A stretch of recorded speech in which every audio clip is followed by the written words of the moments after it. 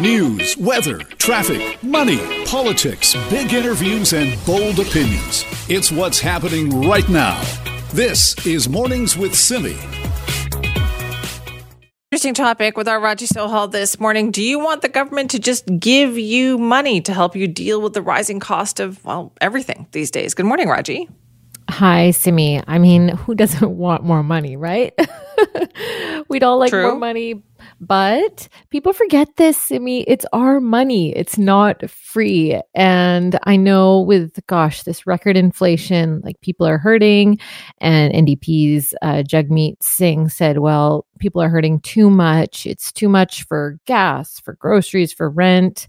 And so, hey, maybe everyone should be issued $1,000, a one-time kind of inflation relief payment to Canadians who are struggling to afford these things. Everyone is struggling to afford these things. I feel of two minds about these kind of one-off payments. I don't think they do what they're meant to do because it's just one time. And so I think for some people who are struggling that it's not relief. They're like, okay, I got a little bonus. Let's enjoy ourselves for a minute. And I don't think everybody across the board, not everyone is as in need of that $1,000. And I think it's not sustainable. It's not sustainable. So when we go to these one-off solutions, we're not fixing any systemic problems. And, we look at what happened with the ICBC one-off payment for gas to help us. Did it really make a dent? Did it make a dent in anyone's decision making? Well, here's the thing. This was a very popular thing. I think Alberta Premier Ralph Klein was very big on this back in the day, where he would send out these rebate checks, when Alberta was rolling in money. And so we even got it, I think, once, maybe twice. I think Gordon Campbell gave out some checks like that. And so this debate has been around for a long time. And what it assumes is that we would take this $1,000, put it in some account somewhere, and then use it to offset the increase. In a perfect world, that's what we would do. My gas bill is that much extra. I'm going to use this to pay that gas bill this time. That's not what people do, right? They just put it into a bank account and it just disappears into whatever is in there. Yeah. On the other hand, when I've talked to people who got the CERB, and we know the CERB was abused by many, many people, and we know it also helped a lot of people. I actually had one listener get in touch at one point who told me that they turned that CERB money. He said he said, I'm not even low income. I consider myself extremely poor. I don't always make ends meet. It's always dicey. He got the CERB payment, Simi, and he turned it around, invested it, and was sitting on, almost $80,000 at the end of the CERB payments. Yes, but where's that money now, Raji? with the way markets have gone this year, right? Great question. But I think what I do appreciate about these attempts for the one-off payments is that, okay, they will help some people. I don't think they're going to help everybody as much. They're not going to do as you say. But I think that ultimately, families are hurting, single mothers are hurting, low-income folks are suffering, that maybe the government could do something that would actually change things for them, change things substantially and systemically rather than just these one-off, I call them birthday gifts, because your birthday comes once a year, people give you presents and you enjoy that day and then it's kind of done. And that's what I think these one-off payments tend to do. I think that's true. So this is something that the NDP leader Jagmeet Singh has been calling for, as you pointed out. But he hasn't really specified where it would go, who would qualify for this. Is it everybody over a certain age, or how would they give it? What about people who make a lot of money who aren't hurting? Do they still get this too? I don't know. So many questions that I have. Yeah, and I think part of this is also strategic. Some folks are saying that he's not being critical enough of the Liberal government, that he's not pressuring Prime Minister Justin Trudeau on enough issues. And I think this is just a way to just play softball criticism with the Liberal leader. And I think that might be what's going on here as well. Maybe. So you are not a fan of that. I know some people, they call it, they used to call them stimulus payments. That's what they used to call them, right? So now we're calling them inflation payments? Yeah, inflation payments. There's other things also that I think workplaces can do. For example, one of my friends he's a computer programmer. He runs a business where other people code for him as well, for other companies to fix their software and this kind of thing. And he had a meeting with the other leaders, the top management of his company, and said, okay, people are going to start to hurt financially and they're going to leave. What are we going to do to help ease the burden for people? So like they had a meeting about how to problem solve around inflation so it doesn't hurt their employees too hard. I thought, wow, that's pretty proactive. And maybe more companies could be doing things like that. I guess so, yeah. So this brings up a lot of questions about whether people want this. Like I know we're hurting, people's budgets are very, very tight right now. We're being squeezed. But does anybody think that getting $1,000 check or $1,000 relief payment from the government would help? I would like to hear from people on that. Simi at cknw.com. What do you think people would say to that? I think, Simi, most folks would agree that the ones who really are in need of this cash, give it to them. And that, no, not absolutely everybody needs it.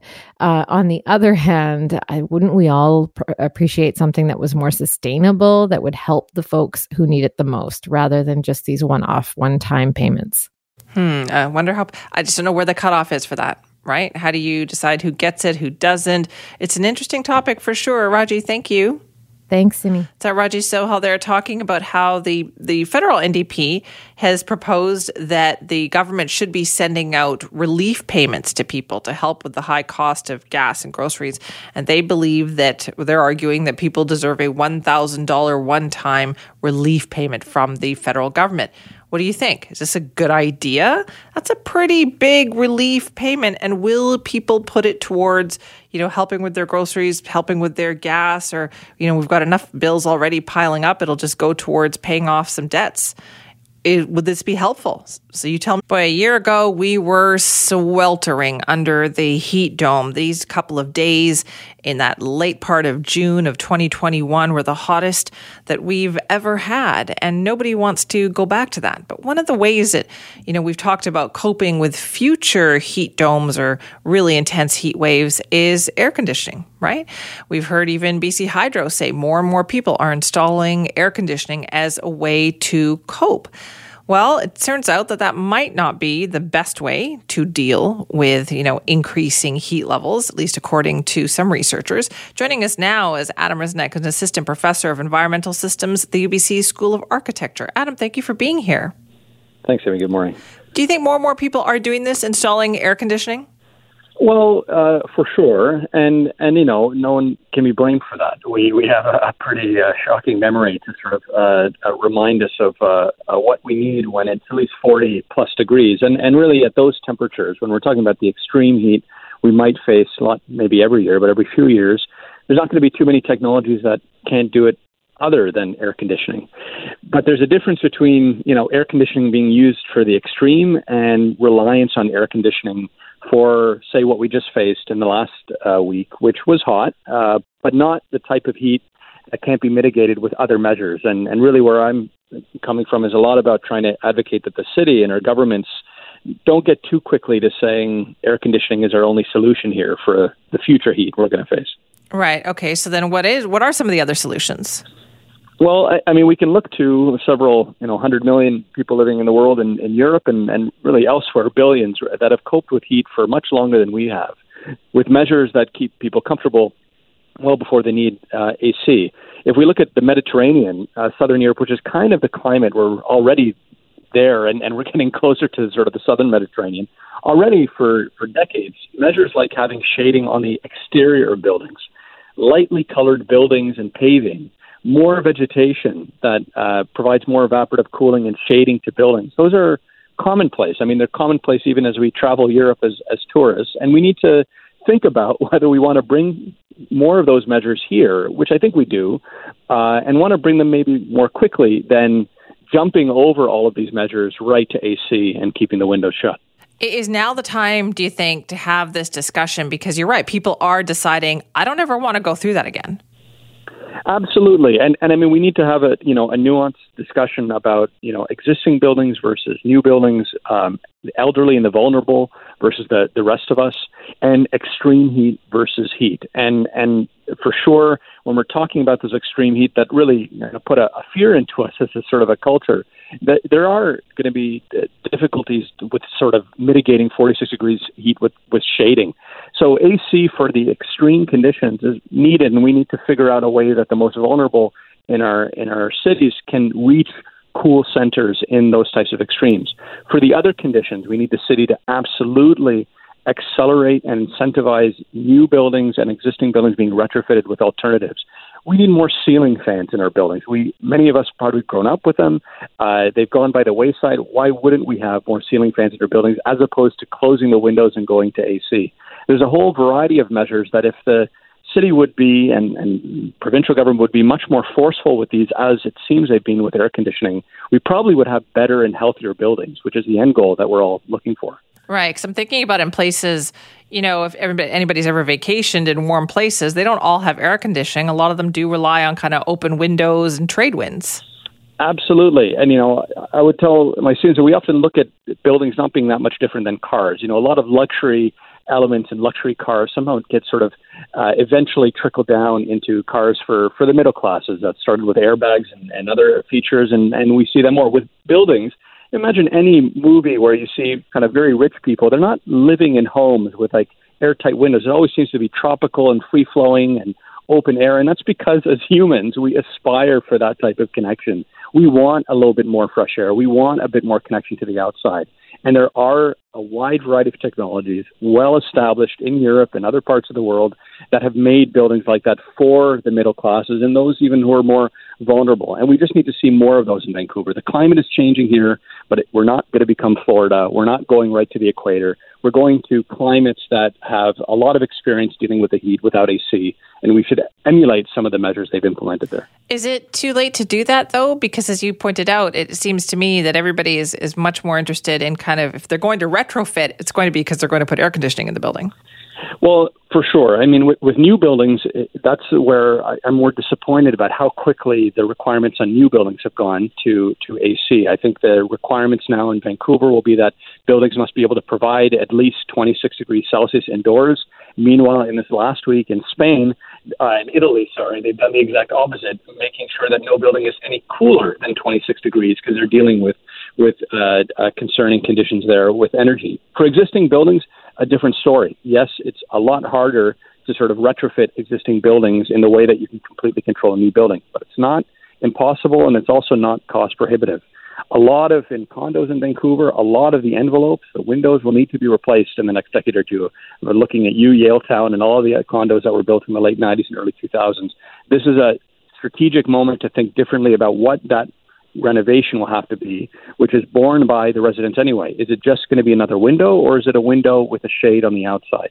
That's one. Ceiling fans, again, if you're replacing your ceiling luminaire, or if you're dealing with strata or a community that's replacing them en masse, maybe get more ceiling fans inside of buildings before we jump to AC. Changing the way our windows are openable. Why we still have this fear of windows that only open 5 degrees, which I remember living in downtown Vancouver, that can change with safety and provides more fresh air indoors. There's a whole basket of measures that we can still look towards. It is more challenging with existing buildings, but we can still implement them well before we jump right to AC. And I'm sure anyone who's bought an AC to deal with the heat, and of course they're fair to do so, probably also knows how inefficient and generally unhealthy it feels sometimes to close all your windows and having those indoor AC units running and recirculating air indoors. The more we can advocate these retrofits that happen on the envelope and bring more fresh air inside, the better we're going to be for it. How do we make that call personally, Adam? We just think that, okay, we just need some relief from the heat, but how do we decide what the right fit is for us? Well, that's the challenge. There can't be right now in the market. I mean, consumers can't be blamed at the slightest for going to AC. I mean, it's hot. We want to feel comfortable. It seems the only things on the shelves right now are kind of tabletop fans, which we probably have, and AC. And so why wouldn't we go for AC? The issue really is coming from how we're advocating the way our government is incentivizing alternatives to come here. We don't have the suppliers, say, for exterior shading the way you would have it in Europe. We don't have a lot of the measures here and ability to buy them easily here and see them on existing buildings here the way you would see them in Europe. That's really in the hands of government to incentivize these alternatives, to deploy them readily. It's not like we need researchers like me developing new technologies. They've been around for decades and well commercialized. We need to bring vendors here, have more companies establish themselves here to sell to us. And then as consumers, we have more choice. So no one can be blamed right now for seeing AC as the only solution. It's the only one on the shelves. It's just sad that it is so, because there's a wide world of alternatives that exist and just need to be brought here. You know what? You have certainly given me a lot to think about. Adam, thank you so much. Thank you very much. So in case you haven't heard, if you want to go and visit Bunsen Lake, there is a new parking pass system in effect. And that means you have to make a reservation 1 day in advance. It's not transferable, but you need to say, hey, I'm going to Bunsen Lake and you need to have this pass. So this past weekend was the first weekend that this was in effect, and it did cause a bit of confusion there.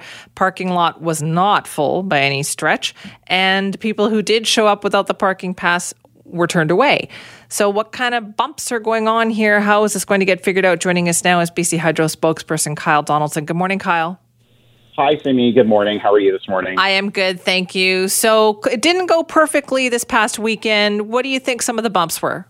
Well, I just want to maybe correct you just for a quick sec here. The parking system actually launched. It came into effect on Monday. So over the weekend, it was business as usual with the previous system, which was first come, first serve. And when you look at how the weekend went, essentially it was a very hot weekend, obviously, and it as what usually happened with the previous system, the gates were closed very early on in the day, and the parking lot was shut down. So it was a typical weekend that we would expect at Bunsen. This new parking reservation system officially kicked in yesterday. So Monday was the first day of this. And overall, the goal has been to try and reduce traffic congestion in the village of Anmore, as that often gets backed up on a very hot, sunny day like it was yesterday. And there was no congestion.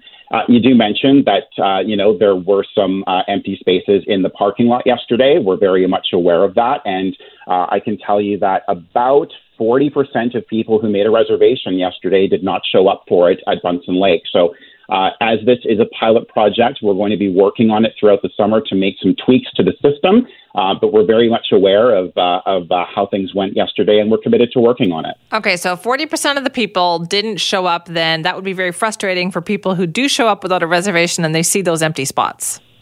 Yeah, and we understand that. And, change is something that is difficult to embrace for a lot of people. So what we're trying to do and what we've been doing for the last couple of weeks and months is trying to educate the public just on this new system. We have signs up in Bunsen Lake, and we've been, speaking with media like yourself, and we've been trying to get the word out there. So for the most part, people who showed up to Bunsen Lake yesterday showed up with a reservation. Yes, there were some people who were turned away, but as you mentioned, for this trial period throughout the summer, you have to go onto our website, bchydro.com/Bunsen. And you can make a reservation for either a morning, an afternoon, or an all-day pass. And when you show up to Bunsen Lake, our staff will greet you there, and they'll let you in if you have the proof of the reservation. If you don't have a reservation, you're unfortunately turned away. Okay, so how are you going to deal with the issue, though, of people not showing up, even if they've made a reservation? Well, that's a question for people on the project team, and I guess that's something that we'll be addressing today. But again, it's a pilot project, and as the summer continues, we're able to make some tweaks to the system. And again, we're committed to making this. We're committed to making this work, and we're committed to also being a good neighbor for the village of Anmore. Okay, and so how will Hydro be there for the next little while? I know that Hydro crews were on the site yesterday. Letting people know you can't come in unless you have the pass. Is that going to stay in place for a while? Absolutely. Yeah. The staff will be there throughout the entire summer, and this pilot project goes until the end of the September long weekend. And again, we'll see how it goes, and we'll be getting some feedback from the public, and we'll also be getting some feedback from local stakeholders in the village of Anmore and other areas to evaluate how the system went. And if we need to make some tweaks, we're absolutely open to doing that. But again, it was the first day of a brand new system. There are always kinks to work out, and so we're working on that. And that's one of the first things that we'll be working on today. Okay, good. And so what is the website then? If people want to make this reservation to go to Bunsen Lake, what do they need to know? Yep. All you have to do, again, go to bchydro.com/Bunsen. Again, the reservation is only required if you are using a vehicle to access Bunsen Lake. If you are traveling by foot or other means of transportation, you do not need a reservation. It's business as usual. And we should also point out that transit's also a really good option. TransLink has increased bus service to Bunsen Lake. All right, good to know. Thank you. Thanks, Amy. Have a good It is an age-old problem that people complain about in neighborhoods all the time. And it really doesn't matter what neighborhood you live in. I will bet at some point you've complained about illegal dumping in the alley, in your backyard, in your front yard, wherever the case may be. You've probably seen it happen, and it probably drives you crazy. Well, in some areas of Surrey, it's gotten bad again. Joining us now for more on that is our contributor, Raji Sohal. Hi, Raji. Hey, Simi. Yeah, you know I grew up in Surrey, and I don't make it out there more than about once a month now, but I have noticed that illegal dumping there has increased so much during the pandemic, and I'm not the only one. There's been an official report coming out of the city of Surrey showing that illegal dumping is up 15% since the pandemic began, and based on their recent assessment, you know what they're finding? That it's drywall, home renovation materials, furniture, appliances. And I wonder if it's not just, you know, folks doing a little bit of spring cleaning around their own home, but maybe also people who are working on developing new homes going, okay, let's just throw the waste wherever we can. I'm not sure. But Scott Neumann, he's a Surrey's general manager of engineering. He worked on this report and he noted that the city of Surrey prior to 2015 responded to roughly 10,000 illegal dumping incidents every year. Now that costed the city $1 million annually to clean that all up. Now you noted that this happens everywhere, and it does. It happens in all municipalities, all cities, but in some areas there's more like problem spots than others. So last night in Surrey, the council met and it approved an enhancement of fines and enforcement. I am all for fines, Simi, and I'm especially for fines when they are enforced. Yes. Because it's the only way. And there have been pockets of Surrey that I've driven through recently that I've just been alarmed and really actually saddened at seeing the extent to which illegal dumping has gotten out of control there. It really is shocking when you see what people will do. Like I know in my neighborhood, the problem is that people put things out in the alley. And I know not in Surrey, there's not alleys everywhere, but in our neighborhood, they put things out in the alley, assuming somebody might want Someone this. will pick it up. Yeah. And then, you know, weeks later when it's still there, it's like, no, I think you better take care of that now. Versus, you know, some places where they're just, as you pointed out, just dumping to get rid of stuff, which I just find absolutely outrageous. That must be so frustrating for homeowners.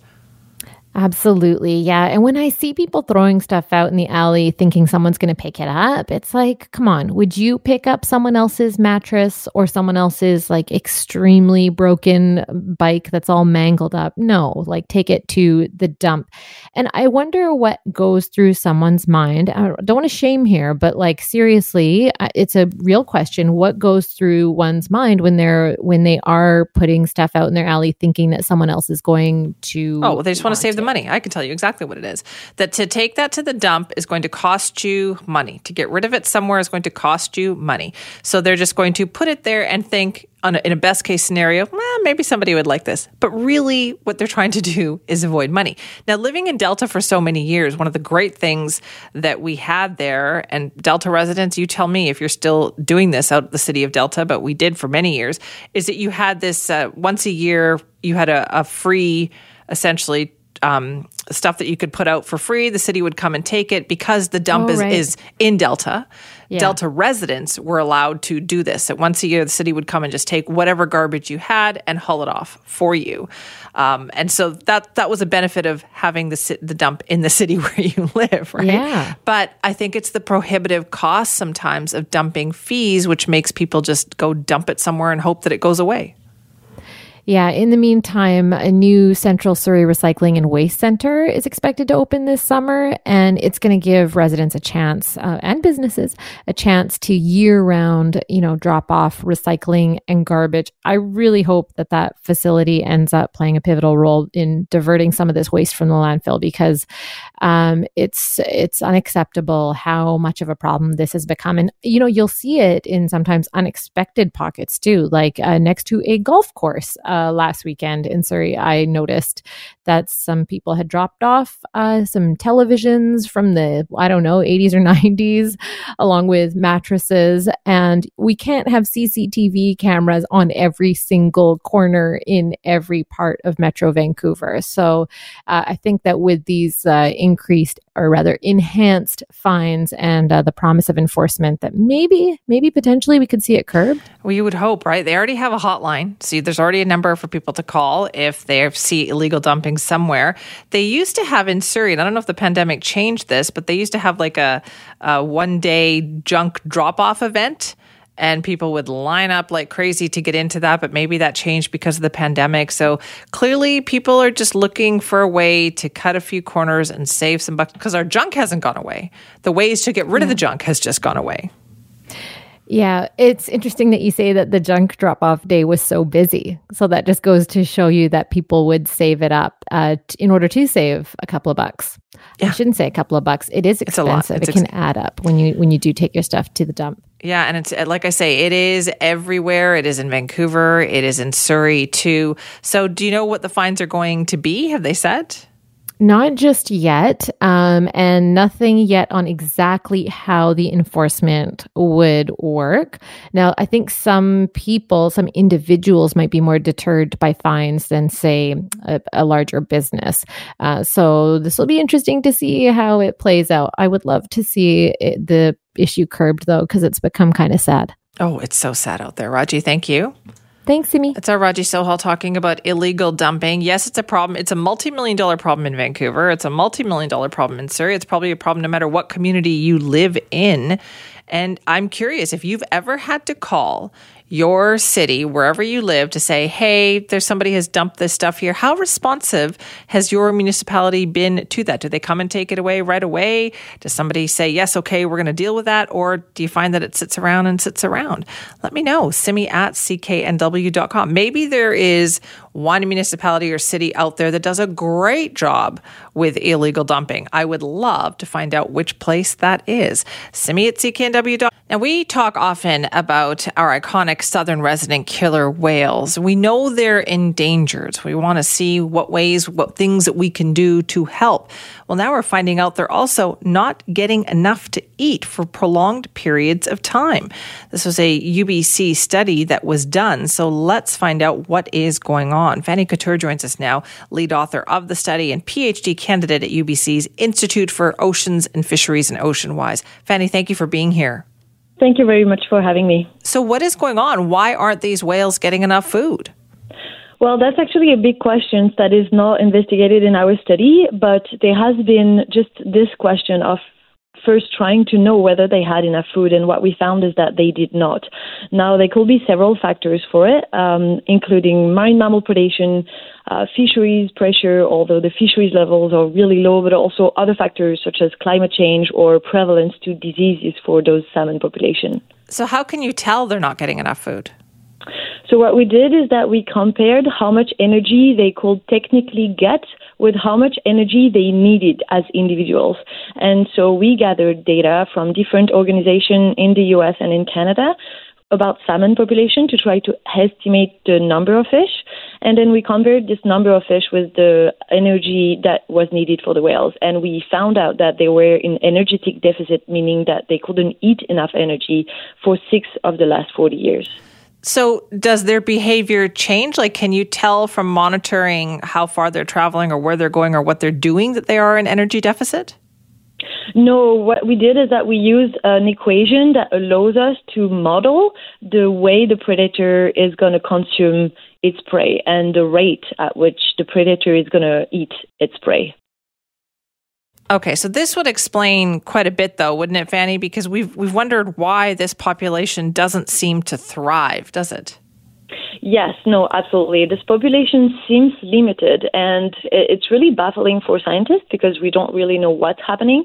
But the food was definitely one of the main factors, and what we found in this study actually supports what previous research have found, that the whales are getting skinnier and losing their fat reserves, which was suggesting that they were lacking food, and this is what our study showed for 6 of those last 40 years. Okay, so this is important information then if we want this population to thrive. I guess the question now is, Fanny, what do you do with this information?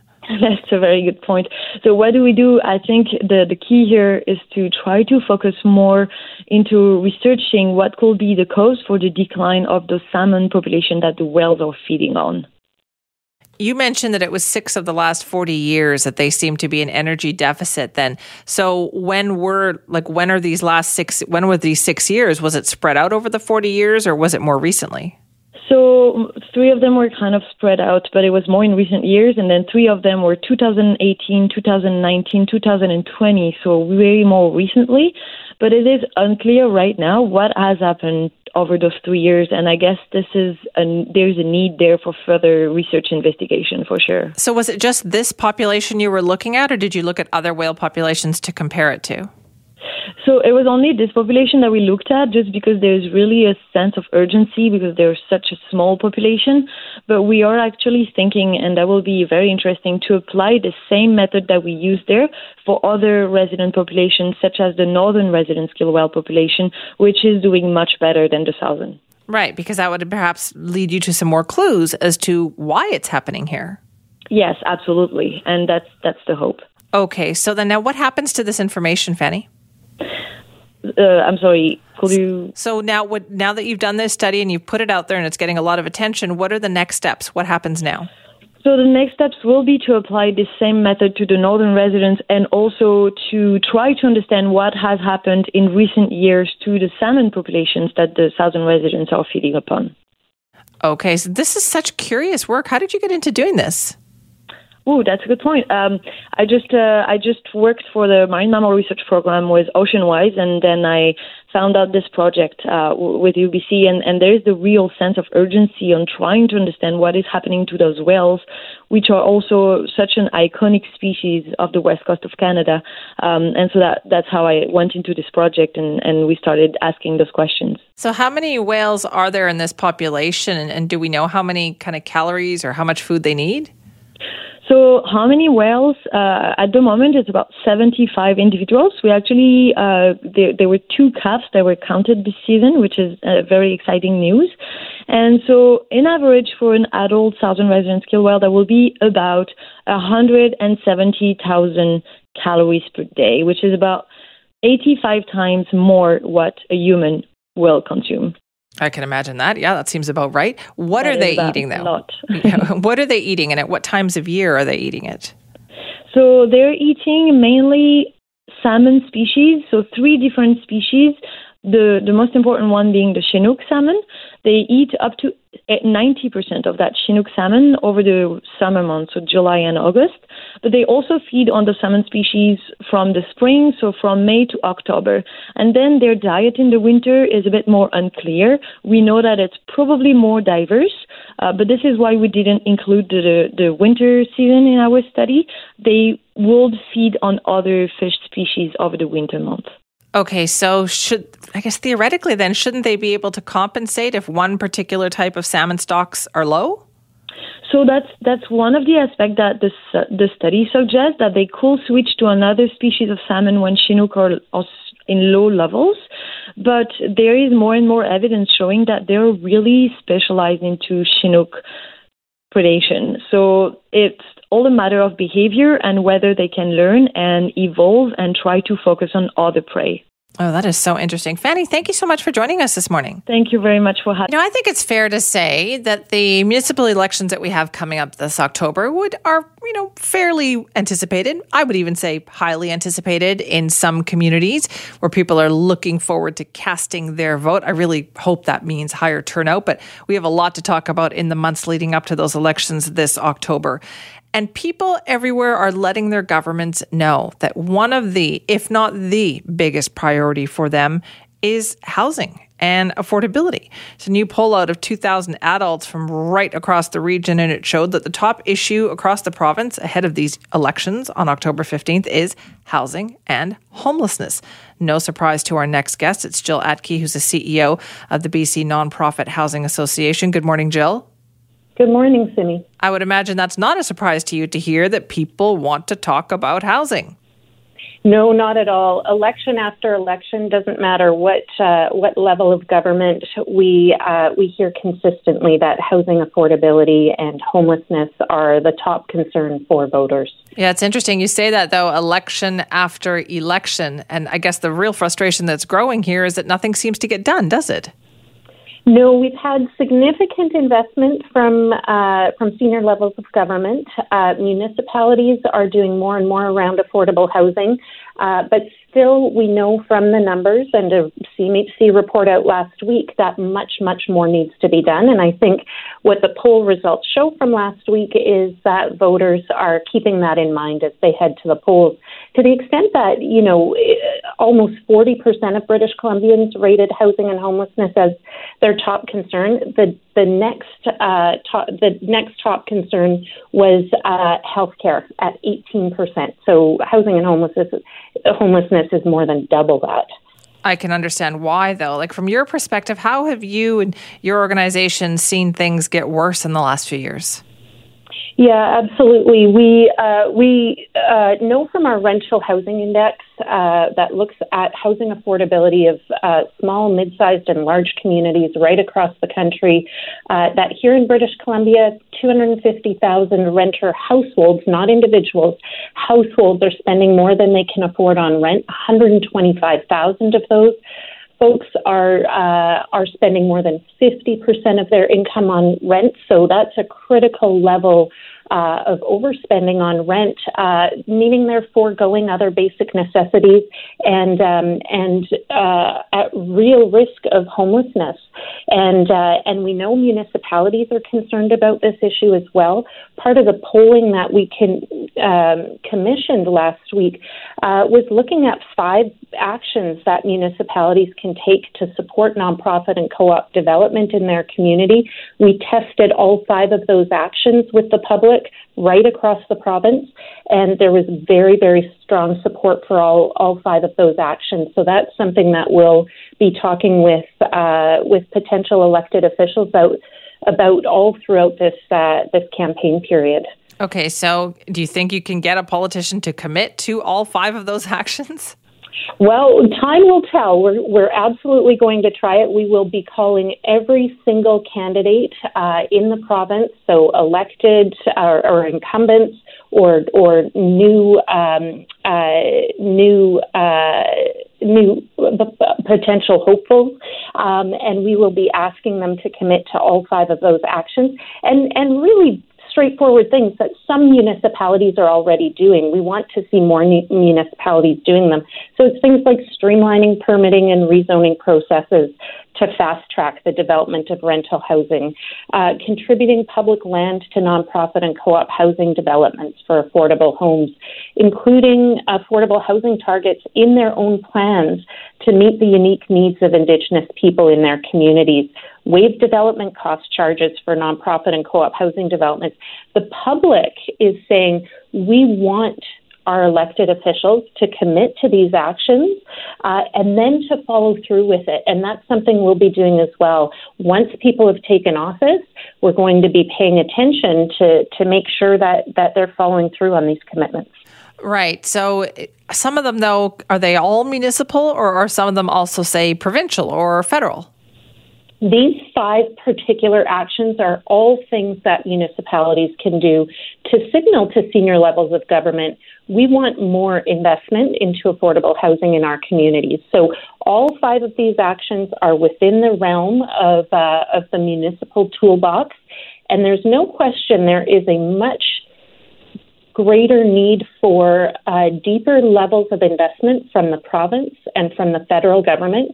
And we regularly have those conversations with senior levels of government.